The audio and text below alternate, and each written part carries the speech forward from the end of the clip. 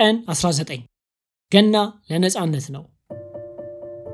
እንግዲህ ልጆቹ በስጋና በደም ስለሚካፈሉ እርሱ ደግሞ በሞት ላይ ስልጣን ያለውን በሞት እንዲሽር ይሄውም ዲያብሎስ ነው። በሕይወታቸውም ሁሉ ስለ ሞት ፍርሃት በባርነት ይታሰሩ የነበሩትን ሁሉ ነፃ እንዲያወጣ በስጋና በደም እንዲሁ ተካፈለ።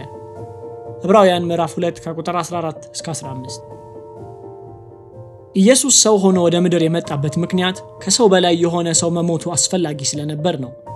ተሰግኦ ወይም የኢየሱስ ሰው መሆን ማለት አምላክ ራሱን የሞት ፍርደኞች እስር ቤት ውስጥ መቆለፍ ማለት ነው። ሞት ክርስቶስ ላይ የተጋረደ አደጋ አልነበረም። ሞትን መርጦና ተቀብሎት ነው የመጣው። እንዲያውም የመጣበት ዋነኛው ምክንያት ያ ነው።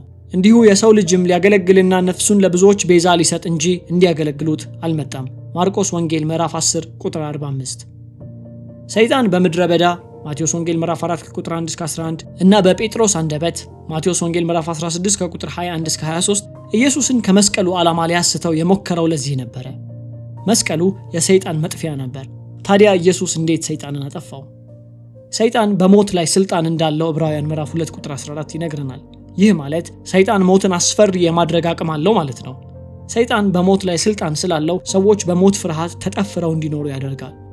ሰዎችን በኃጢአታቸው ጠፍሮ በመያዝ ሞት አስጨናቂ እንዲሆንባቸው የማድረግ ስልጣን አለው። ነገር ግን ኢየሱስ ይህንን ስልጣን ከሰይጣን ነጠቀው፣ ትጥቅ አስፈታው። ከሰይጣን ኩነኔ የሚከላከልልንን የጽድቅ ጥሩር አለበሰን። ይህንን እንዴት አደረገ? በሞቱ ኢየሱስ ኃጢአታችንን ሁሉ አጠበ።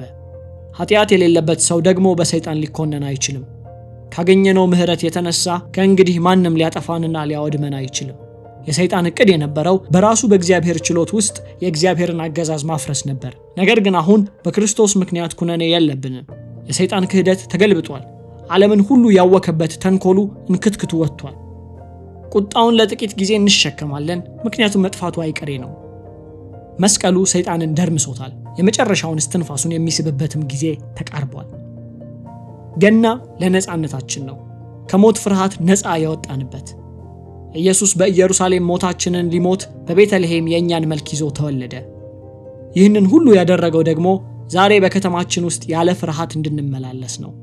አሁን ፍርሃት አልባ ለደስታችን ስጋት የነበረው ትልቁ ፍርሃት ከተወገደልን በጥቃቅኖቹ ምድራዊ ፍርሃቶች ለምን እንታወካለን?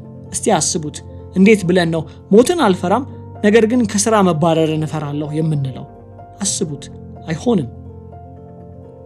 ሞት ስል ሞት ማለቴ ነው የልብ ምታችን አቁሞ የምንቀዘቅዝበት ከእንግዲህ ከተወገደ በእርግጥም ከጥግ እስከ ጥግ ነፃ ነን ማለት ነው። ስለ ክርስቶስና ስለ ፍቅር ስንል ከፀሐይ በታች የትኛውንም አደጋ በድፍረት ልንጋፈጥ ነፃ ነን። ከእንግዲህ የፍርሃት ባሮች አይደለንም። እንግዲህ ልጁ ነፃ ካወጣችሁ በእውነት ነፃ ትሆናላችሁ።